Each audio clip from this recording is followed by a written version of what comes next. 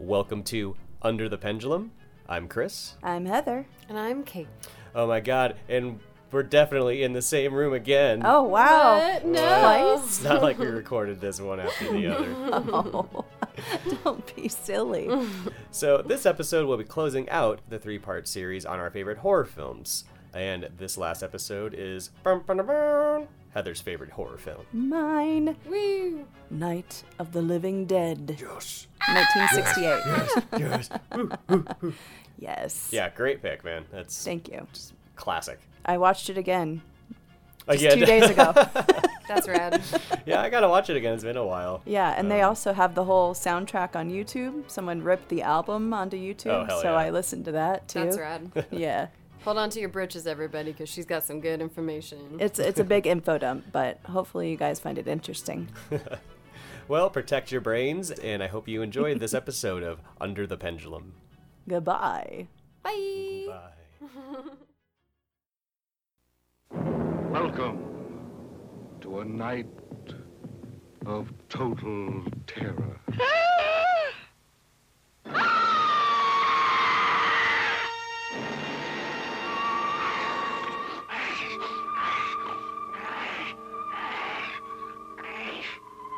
Night of the living dead, the dead who live on living flesh. The dead whose haunted souls hunt the living whose bodies are the only food for these ungodly creatures.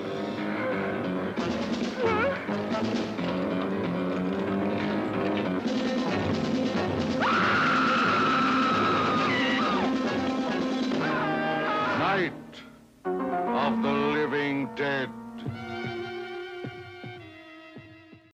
Our next genre, what we're going to talk about, the zombie film. Actually, the like original zombie film, Night of the Living Dead, 1968. Oh, God damn it, Heather. That's so rad that you're talking about that. And like we were talking about earlier, it was just so hard to pick, my favorite horror movie. But, at the end of the day, when I think about it, I've seen this one more than probably any other movie I've watched ever. Yeah. Maybe Nightmare Before Christmas is up there, but I don't know. I love this one so much. And there's really just so much to say about it. Oh, yeah.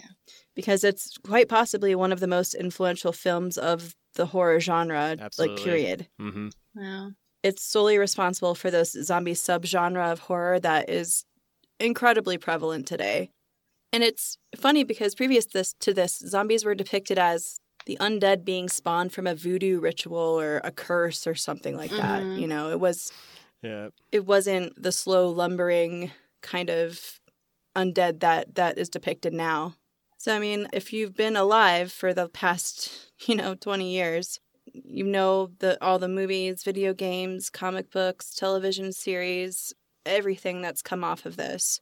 Walking Dead, Resident Evil, this movie is responsible for all of that, which I love all that stuff too, even though I stopped watching Walking Dead because it started to suck. But I do Oh my God, still it love turned Resident into Evil. such It's a great. soap opera. It's just like, Dude, yeah. am I watching Battlestar Galactica? Am I watching the fucking soap channel? Like, what am I watching? Jeez. So, I'm start talking about production. This is really just such an interesting story. We'll talk about George Romero. He started out working on Mr. Rogers' Neighborhood. What? Yeah, I was like, no way. That's fucking crazy. But he directed the short films that appeared within these episodes, Mr. Rogers Gets a Tonsillectomy and Things That Feel Soft. That's not a creepy title. That all just made me so uncomfortable. I love it. So he started his company Leighton Image in 1963, and they produced what looks to me mostly like beer commercials. Hell Wow. yeah. But there he learned to shoot, edit, and, other production elements through his experience filming with Leighton Image. He then bought a 35mm camera to up his game, and he ultimately wanted to make a movie. He wanted to get out of advertising. So he read I Am Legend and drew his inspiration for the original short story, what would become to be adapted into the screenplay of Night of the Living Dead. Wow. He says he thought that, I Am Legend had undertones of revolution, and also at the time in 1967, when really this concept started to get into motion, the war in Vietnam was in full swing. which was increasingly unpopular in the eyes of Americans and seen as a pointless affair. Mm-hmm. And post-civil rights era racism sparked countrywide protests and riots. So it was a pretty tumultuous time. George Romero says, "So I invented these characters, which in my mind, they were just ghouls. The dead are coming back to life. That's the revolution. Wow. That's the big thing that everybody is missing. We just wanted to make as ballsy as a horror film as we could make." So, Wow. in 1967, a 27-year-old George Romero, along with the co-writer John Russo, and 4 other investors put together a new company called Image 10. Each investor put in $1,000 to buy film stock and rent the house to film in. Ultimately, as the film went on, they ended up coming up with $70,000 in cash they had put in by the time it went to distributors, but $114,000 was the final budget after the deferments of the actors were paid off. Oh, wow. So, really low budget. I mean, I didn't do the today's money conversion, but still, I mean, yeah, it just extremely low budget. And I mean, when you're starting out too, people try to constantly get you to do things for free or put your own money into things. And it's just nice to see an example where it was somewhat organized, well, completely organized, and it paid off for these young people, which is great. So a lot of the investors and Romero were, they had background in production, mostly in advertising. So they already had the necessary equipment to film and some experience, which also saved on their budget. Cool. So they found the abandoned farmhouse in Pennsylvania that was going to be torn down and chose that as the filming location. Nice. There was no running water and only an outhouse on location. Nice. So they had to go like 100 yards away and fill up these buckets for water, basically. Oh, wow. Yeah. Did And not there was know like that. a river nearby, and the house was so remote that it wasn't super accessible by car. So one of the crew members built a bridge over the river so they could get access to the house more easily. Yeah. They furnished the house with antique furniture, items from Goodwill, and they even crafted a fake fireplace for the inside of the house for decoration. And, the fact that it was filmed in black and white was mostly due to budget constraints, but also the fact they didn't want to sacrifice 35 millimeter for 16 millimeter. Oh, okay. Yeah. Well, that's, and that's so funny that it actually works out, because it really kind of, I don't know, man, that black and white really kind of makes the film in a lot of ways. I agree. It's not distracting, and there's more clarity in the point, I think. It's great. Yeah. The ambiance is unmatched, really. Yo, I gotta say one thing, though. There's this, I saw it recently around Halloween in theaters in Portland, and there's this fucking couch in this movie that's the star of the show. It is the most beautiful floral couch from the 1920s or 30s I have ever seen. And like they're just fucking pushing it around and tossing it around, and I'm just like, I would pay you so much money for that goddamn couch right now. Anyway. Well, I'm sure if Romero was alive, he'd appreciate that. I hope he has the couch. Oh, yeah. Curating good furniture. So Romero was a cinematographer, director, and editor. Most everyone on set, crew, and cast had little to no past experience in filmmaking, besides those investors. And even then, it was really constrained to advertising type thing. It wasn't really film. So it was truly a passion project among everybody involved. Of the original investors, there was a butcher, Ross Harris, who also provided the flesh and entrails feasted on by the ghouls. Nice. I thought that was kind of cool. That was very cool. Yeah, that's neat. So 2 of the other original investors, they worked together at a recording studio. Carl Hardman, who also played Harry Cooper, the asshole, and Marilyn Eastman. Yeah. He's a fantastic asshole. Who played Helen Cooper, his wife. Gosh. Yeah, he's the worst, man. Mm-hmm. Yeah. So Hardman and Eastman were also producers, makeup artists, costumiers, Foley artists, and they also scored the film using music curated from the Capitol Music Library. Wow. And they took the inspiration from the old Frankenstein and Universal horror flicks to kind of craft the soundtrack. Wow. Okay. Which, it's when you think about it, and I never had before, it's pretty antiquated for 1968. It just never really occurred to me until Wow. I heard them talk about that. I thought that was really interesting. Yeah, actually, yeah, it's funny you bring that up because it's like you could really the movie actually kind of feels like a decade older than it is. Yeah, it I guess does. the low budget, the Wow. black and white, kind of that, older, like you said, antiquated music. Yeah, that's really interesting. You don't really think about that. No, I never really thought about it. And then when they were talking about it, they're like, well, we used all this music from, people who have been long dead, to score the film. I was like, holy crap, that's a good point. Absolutely. Yeah. And I always just love the soundtrack for it. But yeah. I was going to say, I think that's another really great resource that we have right now is people are starting to see again, like 20s to the 60s. There's so many good resources that we all have that are accessible in both, the Smithsonian, the British Library, all kinds of things like music, art, everything. It's great. It's cool to see that they had that access as well. Right. And I'm wondering if it's because they were in the recording business. They did a lot of radio work. Uh-huh. They probably had easier access to that kind of thing. Yeah. Oh. But they would manipulate the music by slowing it down, speeding it up, and using reverb and echo effects. Wow. So Eastman had a background in stage makeup, and she learned as she went because, stage makeup's a lot different than the makeup for film. And she recalls that the zombies get better through the course of the film because she started to get the hang of it as filming progressed. Oh, okay, I see. That's too funny. Yeah. They used mortician's wax for much of the makeup, and they created backstories for each of the ghouls, including how they died. What? It's really cute to see, like, when you see interviews of Eastman and Hardman talking together, they're like, oh, yeah, that's the bridge couple. They drove off the bridge in their car, and now they're, they're back up here by the farmhouse.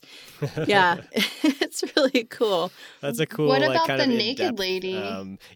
it's just no one will ever know about it. It's just like this really in-depth, like, a character development that just kind of only they know. It's like an inside joke in a way. Yeah, exactly. And the naked lady was I think, a townsperson, like someone from the local town who was willing to be filmed from behind nude. So, Wow. I mean, I don't know if they really had a backstory for her, but I do remember her saying, Eastman saying that they had to paint her skin like gray-green, Wow. because it was too pink. But also it was filmed in black and white, so Yeah. it didn't really end up making any difference, but Wow. yeah. So the men who did the special effects distributed fireworks, and they did all the pyrotechnics and squibs. The actors who were set on fire were actually volunteers, which is absolutely fucking insane because they didn't have a proper fire suit. Oh, And so these guys no. just, like, wore multiple layers of clothing and, like, hoped for the best. What Holy the fuck? man, Jesus. They must have been cool as shit to get friends to set themselves on fire. Damn. It's just absolutely, I could not imagine being that insane. That's dedication. Yeah. Yeah, no kidding. So the rest of the crew and the ghouls were friends, acquaintances, clients, and colleagues. Pretty much everybody and their mother that they knew, like, pitching in to, like, make this thing happen. So by the time they went into post-production, the money was slowly coming in, and Romero was uncertain if they'd be able to finish the film. They actually didn't have enough money for the sound mixing. And so Russ Striner, who also played Johnny, he knew a guy who owned a mixing lab, and he challenged him to a chess match, putting up the sound mixing as the stake. So Striner won the match, and they got the mixing done. Oh, man. That's fucking awesome. Everybody loves something won on a bet. Just fucking hedging your bets on just like that working out, It's crazy. Yeah. So the little girl, little Karen Cooper, she was actually Carl Hardman's daughter, the guy who plays Harry, the asshole. The actors who played the young couple, Tom and Judy, were played by Judith Ridley, who only starred in one other film in 1971's There's Always Vanilla. Never heard of it. And Keith Wayne, whose only acting role was in this film. He was a singer and later went on to become a chiropractor, but sadly he committed suicide in 1995, and I really... Oh, man. There isn't much about it. It's just that he died by suicide, and that's all I really Wait, which could guy find. was this? The young, hot guy that played Tom. Oh, wow. The buff... Oh, my gosh. Yeah. Sheriff McClelland, the guy who he says, they're dead, they're all messed up. He was played by George Costanza, who, yeah, it was like the most iconic line in the movie. Yeah, they're all messed up. He was played by George Costanza, who had no experience as an actor or in law enforcement. He was actually just a mill hand that worked locally. But he delivers some of the most quotable lines of the movie. The newscaster, played by Bill Chilly Billy Cardille, a TV personality and horror host of the local Pittsburgh series Chiller Theater, was given the storyline by Romero, and he actually created his own lines, which Romero felt added to the authenticity of these sequences. These scenes really tie the film together, I think, and explain the chaos that's happening outside. The news scenes, without those, it would really just, no one would know what was going on. So it was pretty amazing that he came up with his own lines. Yeah, it's a pretty cool way of like doing exposition. It's like this really early proto like kind of documentarian style that we see like really prevalent in horror movies now. It's like a really early version, and it's just it's a really great way to kind of like you said, really explain what's happening in the outside world, in the greater world, and kind of brings the gravity of the situation back. Yeah, and I mean, we kind of learn as they learn what's happening, because the news reports progress from we don't know what the fuck is going on to like this crazy story about like a space probe coming back from Venus carrying some fucked up radiation that they had to blow up in the middle of the sky. So like it's cool to just kind of like learn what's happening as they are. Yeah. So like the local cops came out and helped them too. Romero just asked if they would come and, bring their uniforms and their dogs and their cars. And they were like, yeah, sure, totally.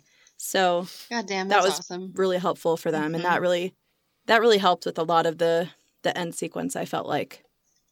Yeah, it's funny, like all these little things, like especially if like the way it seems with this movie, it's like all these little things that had to happen to make the movie happen. It's like if these little things hadn't fallen in place, if kind of luck hadn't been on their side on certain things, like we wouldn't have just basically a great artifact of like filmmaking. Yeah, exactly. It's just pretty incredible. Yeah, they were completely uncertain the whole time.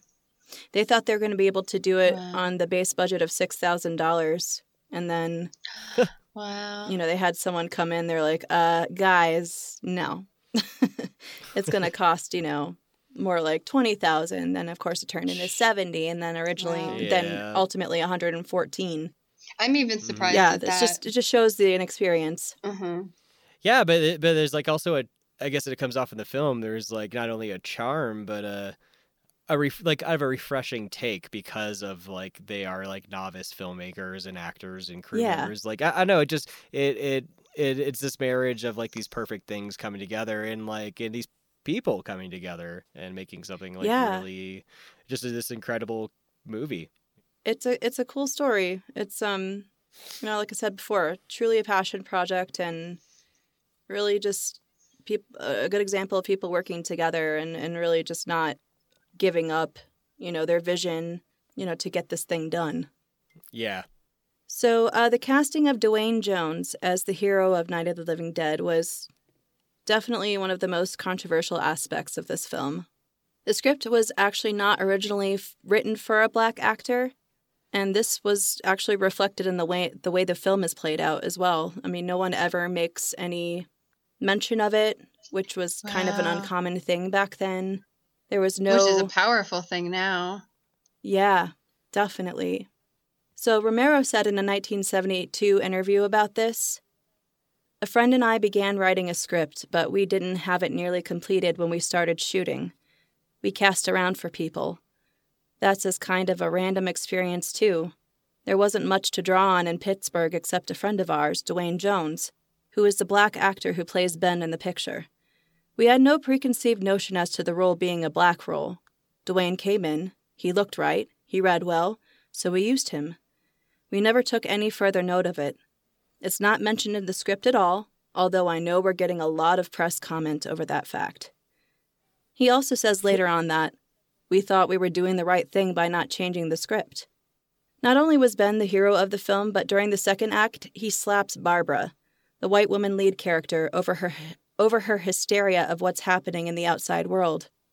Then in the final act, he shoots and kills Harry Cooper, another of the white leads of the film.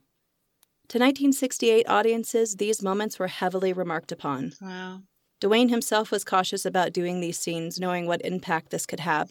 No shit. Romero recalls thinking... Oh my God. Yeah, I can't imagine. And Romero recalls thinking that they were being hip, by not changing the script. Mm-hmm. But he also reflects later on that he feels that they should have further explored the racial issues beyond simply following the script and not really going any further beyond that. Yeah, because you could really do a lot of readings, like, the Harry Cooper, kind of what his character represents, this sort of like, I guess let's not mix words or mince words. It's like this white fear of protecting everything that's it's mine and my rights, and like, you're not more superior than me. Like, why do you get to be the authority figure? He really is this archetype for like this sort of white superiority, but like kind of cowardly fear of like anything that's not within his realm of like normality. And Barbara too, I mean, like, even though she's not the worst, I mean, she is sort of this, like, I don't know, man, she plays like this archetype of like a helpless, she curls up into a ball and she fucking gives up. Yeah, exactly. Yeah, it's just like these a lot of archetypes, and then you see, Duane is just the only one who seems to be able to have his head on his shoulders and like really, face this problem. That's so interesting. Lead and face this problem head on, which, it's like, that's racism. It's like everybody else is so concerned about themselves, and he's the only one who seems to be concerned about the actual problem that's manifesting around them. His role is so sophisticated. I am totally surprised that it was not intentional as far as, like bringing those messages across. I was shocked by that too. Wow. I really was, because I always thought that, like, obviously the film was written as a political statement. I mean, it could have been no other way, but no, that's not the case at all. And it's really just shows how super progressive, Romero was. Yeah. It's just funny how all those things kind of, again, just kind of line up. It wasn't only these things coming together, but it's also like the time which it was shot, and then the obviously the casting, and it's just it's all these things that kind of make it. I mean, just make it more than it probably intentionally was meant to be. Yeah. The bare bones of it, it just really shows that, he was a decent person and he didn't think about it like that, He wasn't going with everybody else and making it an issue. He was seeing this gentleman as an actor, and he is acting like that. That's and that's even more beautiful for that time, which is really refreshing to hear, Yeah, and everybody that, in all the interviews that I watched about him, everyone only had the best things to say about him, like how sweet he was and how, reasonable and fair and, just to, as a director, the opposite of Friedkin. Yeah, exactly. And he seems like a sweetheart too. When you listen to him talk, he just seems like a nice dude. Yeah. So on a side note, when the film was finally finished in April of 1968, as Romero was driving the film from distributor to distributor for their consideration, he actually heard on the radio that Dr. Martin Luther King was assassinated. So that's just kind of added some levity to the, I guess to the film. I would say so. Yeah. Yeah. So Columbia was the first distributor to consider the film, but eventually turned it down. Then American International Pictures, a low-budget film distributor known for psychedelic films and the Roger Corman, Edgar Allan Poe movies, we all remember those, said they would take the film, only if they agreed to change the ending, saying it was too dark. Romero said, "Fuck you," and walked away from their proposal. He's like, "We're not changing the ending. This is our movie." Yeah, it's a great, and I mean, just like, how could you? Yeah, God. Yeah, ask him to change. Can you imagine? Thank goodness that they didn't give in to something like that. They then hired a sales agent and were finally able to find distribution through the Walter Reed organization. However, it was only shown in theaters that primarily showed grindhouse and exploitation films, and upon its initial release, it was dismissed and panned by critics. Jeez. Wow. Now, as we were talking about earlier, during the 60s and, subsequent, kind of the decades before and after this, horror films and magazines were mainly marketed to children. So, the parents would often, drop their kids off to spend a day at the movies watching these horror movie matinee marathons. Mm-hmm. Yeah. So Night of the Living Dead was playing during these matinees. And it scared the fucking shit out of these kids that went to go see it because it wasn't one of the usual fun and hokey films that they were used to seeing. They were terrified. A graphic death of a black man at the fucking end of the movie and being like, what did I just see? I don't understand how complicated this can be, or all these things. Well, and the eating of flesh, showing actual true. zombies eating fucking naked women and all sorts of shit, Oh my god, that's so awesome. Ugh.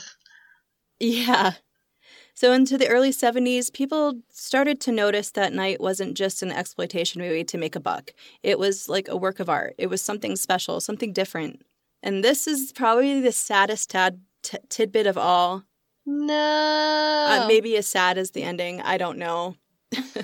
So when the title was changed from its original title of Night of the Flesh Eaters, because there was a similar movie titled that, to Night of the Living Dead, their distributor, the Walter Reed Organization, they failed to include the copyright marker on the second title.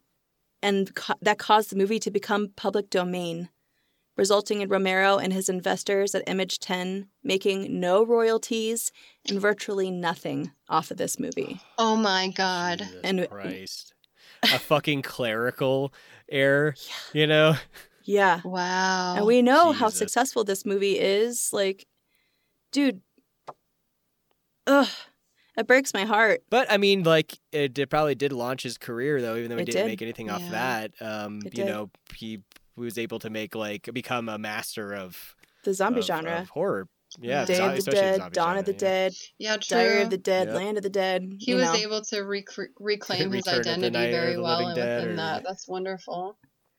But that is, oh my god, that is just fucking breaks my heart, man. Did someone did it come up for sale again? How does that work? How did anybody someone's got to own it now? It's got to be trademarked now. No one owns it. Anybody can, if you obtain a copy of it, you can distribute it. What? Crazy. It's crazy. Yeah, wow. That's why you see it in dollar bins all the time, If you see a dollar bin at any, Walmart or anything, just dig a little deeper and you'll find a copy of it. It's crazy. Wow, that's crazy. That's nuts. So I didn't really give a brief synopsis yet, but it's basically brother and sister Johnny and Barbara drive to a cemetery in Pennsylvania to visit their father's grave. And as they're leaving, a strange man kills Johnny and viciously attacks Barbara. So she runs away and she takes shelter in a farmhouse.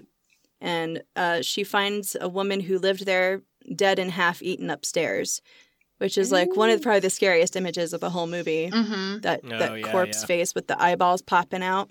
Oh my god, I blocked that one out.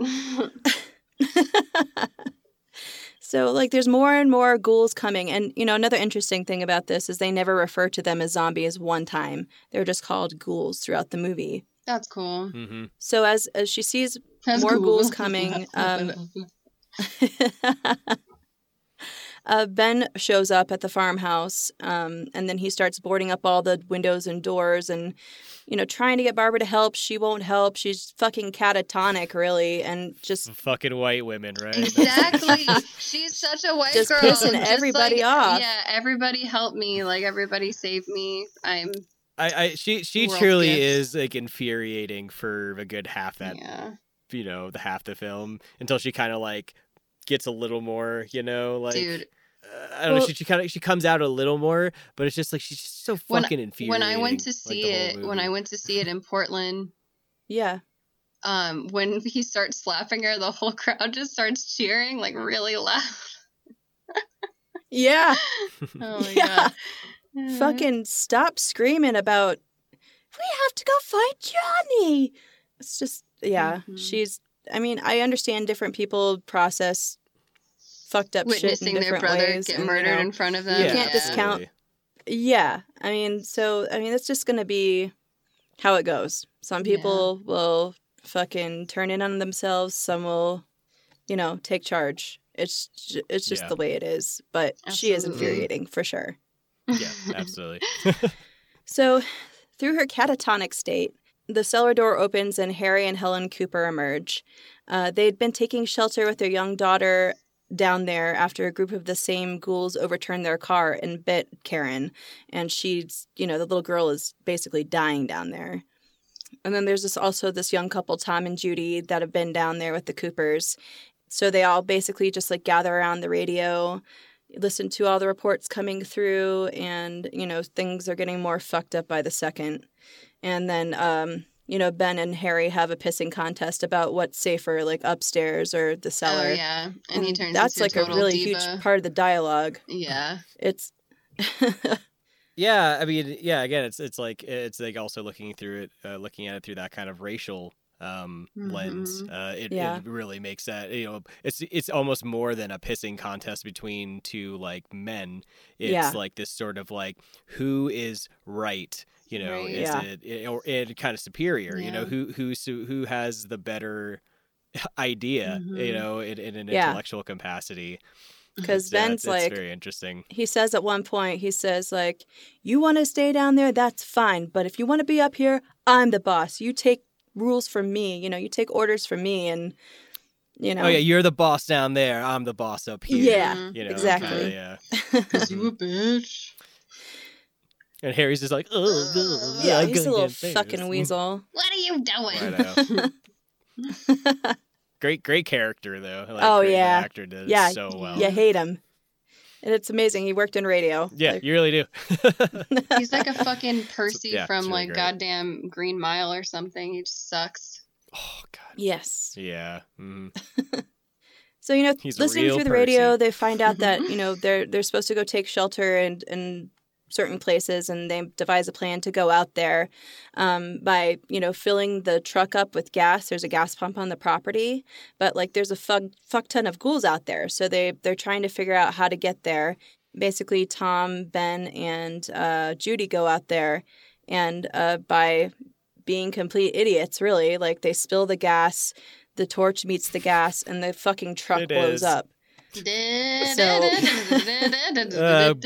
Bless Tom's heart, but not the smartest. Yeah, no, he was not. So basically after that, Ben runs back to the house, and Harry doesn't fucking let him back in. He like cowers like the little fucking weasel he is in the back corner of the room. Uh-huh. Ben breaks the door down, sees Harry there, beats the shit out of him. Hell yeah, I remember that. And that's when the zombies start breaking down all the barricades. Everybody dies. I forgot, but that great scene where the daughter turns and it's just the mother and the daughter in the cellar. That is such a great that's some spooky Hitchcock scene. shit. Yeah. Oh, man. Love that one. Yeah. I mean, right before like shit really hits the fan. Ben shoots Harry, and Harry falls down the stairs. That's right, yeah. And he dies down there. And then the little girl eats his arm off. Yay. And then Karen comes down there. Oh no, Helen. She comes down and she sees the little girl like feasting upon her father, and she's like, "Oh baby, oh no!" And then Karen picks up this spade and just stabs the shit out of her, which is like super graphic too. Like it is pretty holy awesome. crap. That's one of my favorite scenes in the movie. I think. Yeah. It's just got this like it's really tragic, scary, especially with the light and being and in the sound effects. Cellar. Yeah, it's really great kind of underrated scene of that film. I think so too.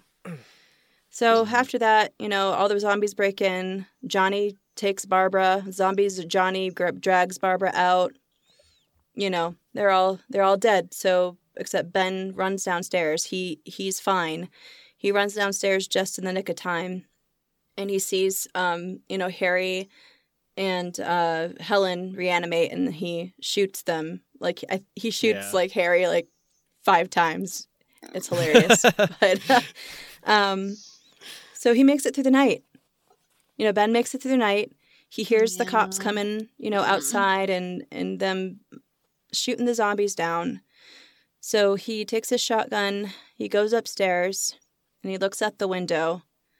And just as he looks out the window, the police chief instructs the dude to shoot him between the eyes, which he does. So the last survivor dies like a dog. And they drag him out like with hooks, and they throw him on a bonfire. And that's how the movie ends. That's right. Them lighting that bonfire. Gosh, that's so surprising. I hate it so much. Like, Yeah. one of the best. I mean, like, yeah, depressing, but like great ending. Like, because it's just like you think there's that little ray of hope. Yeah. I know. You know. I know. It's like because you're rooting for him basically the whole time, and then it's just like a stupid mistake. They're just like, oh, there's one of them ghouls in the window. Like, better get it. It's just like, fuck. Dude. I think a thing that really comes to mind in recent memory when I saw it was, you know how they make it really choppy and then it turns into just pretty much like photos of the aftermath of what they do, you know, in the end of the movie, how they do that? And it turns into real grainy footage. Yeah.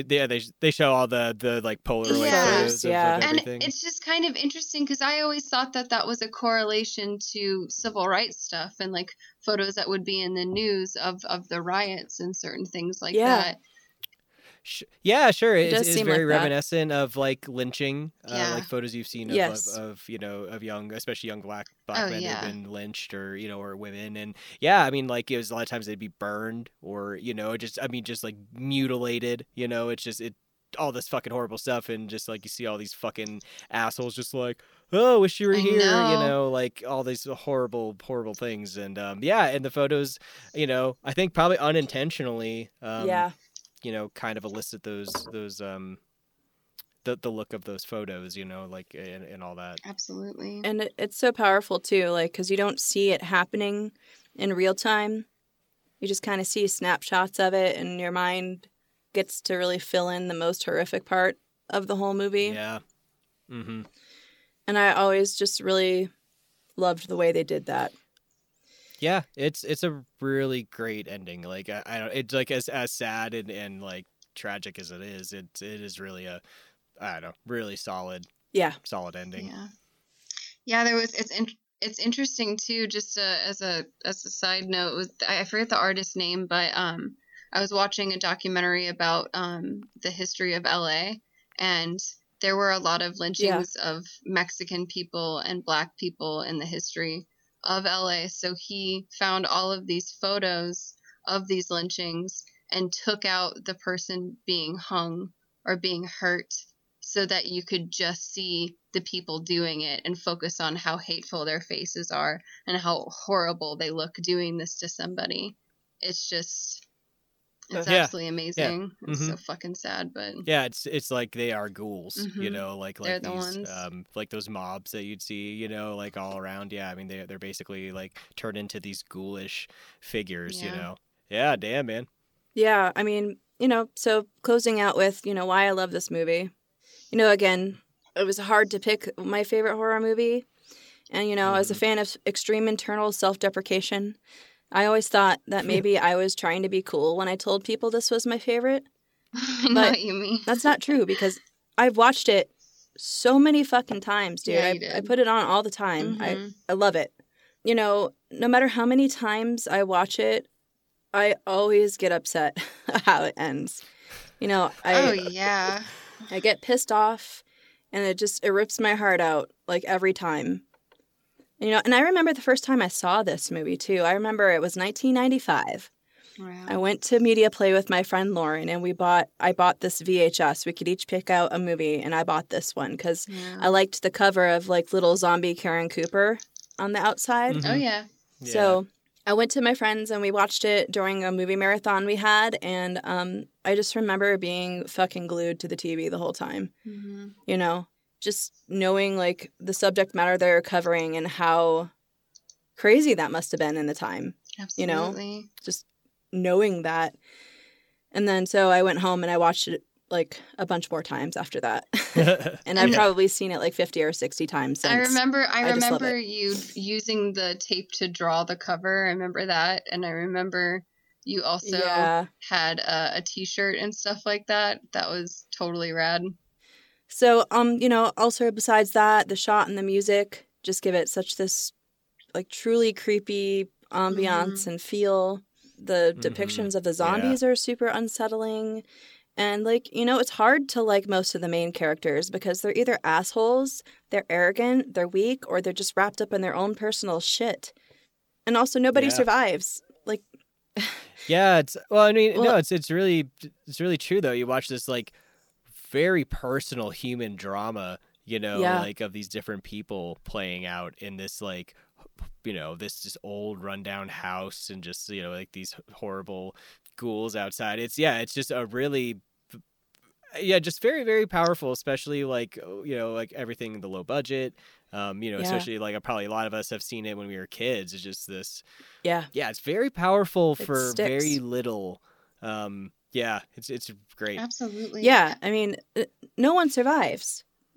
The ending is bleak and cold. Like it just leaves you with just no resolve at all. But that's the way fucking shit goes sometimes. And I feel like a lot of movies forget that. Most movies forget that that's the way shit goes because they try to comfort their audience with some sort of like positive resolve or a bow on top of it, and that's not how shit always goes. No. And that's kind of comforting for me because tell me some truth although I always wish it had ended happily for the sake of the people who tried to and failed to save themselves, I know that if it had ended happily, I probably would have never seen this movie, and it probably would have fallen in between the cracks with so many other low-budget passion projects.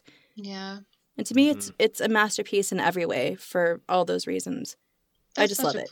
That's such a pleasure to hear your perspective on that. That's wonderful. I have a new appreciation for it for sure. Yeah, I think you are right. We're spoon-fed all these like happy endings and things are going to be okay in the face of like, sometimes overwhelming or horrible circumstances. And it's just like, no, there's a lot of unhappy endings before there's ever anything good. Absolutely. Yeah.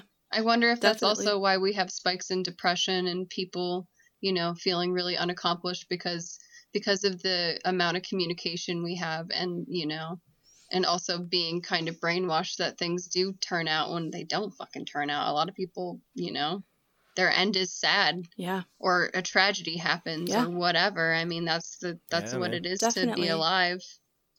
Yeah. Yeah, I agree. Yeah. Wow.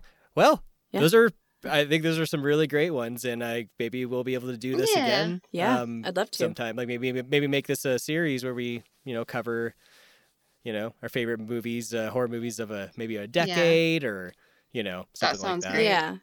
Go themed. Yeah. Well, any last minute thoughts, you guys, or?